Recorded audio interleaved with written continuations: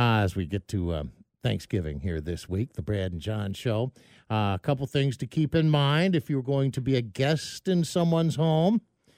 Survey said the answer, the new survey, 4 days. That's the cutoff for the max staying in someone else's home. 4 days, and you got to pack up and go. A couple things they say about having guests over. Hosting messes with your sleep.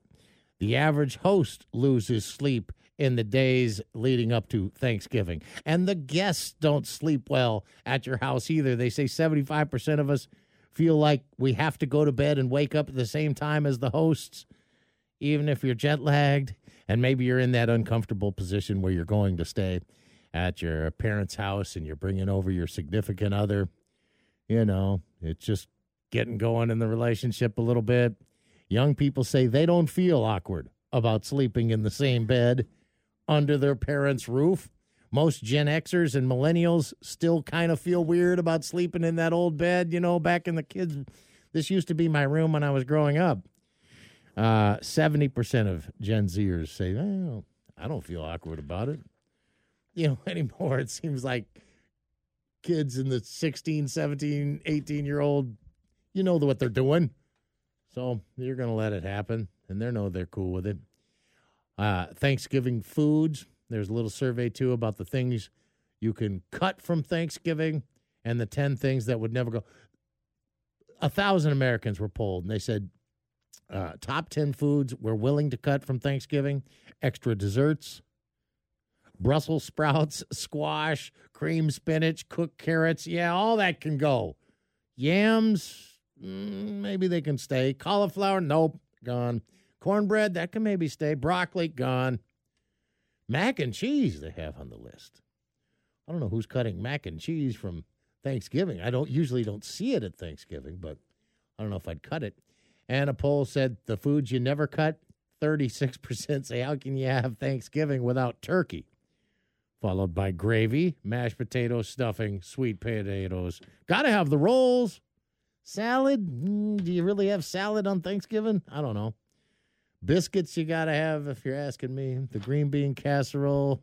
I might try it this year. One thing I know for sure, if you're traveling, serving, hosting, one thing you need to have ready for the Thanksgiving weekend: your food pants.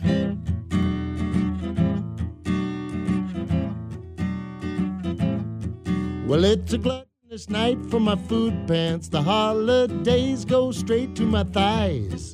I spend all of my time in a food trance around the cookies, the cakes, and the pies. And all the sweets and the treats are calling as my gut continues to grow.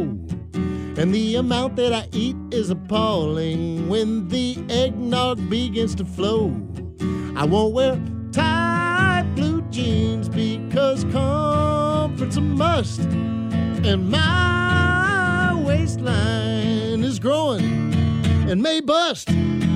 So I'll just wear my old food pants all day. All right. I eat all of the leftovers inside. They can't wait for the next day to come. I love to snack on seasonal delights and chase them down with a bottle of rum. 'Cause when the holidays come, I start eating. I cannot leave the sweet stuff alone. And then I wind up with that too-full feeling until I spend some time on the throne. You know, it's this time of year, it's so hard to decide. And that's why I grab 2 plates. I got one for each side. And I'll just wear my old food pants all day. All right. The Knuckleheads. Brad and John. KISM. KISM.com.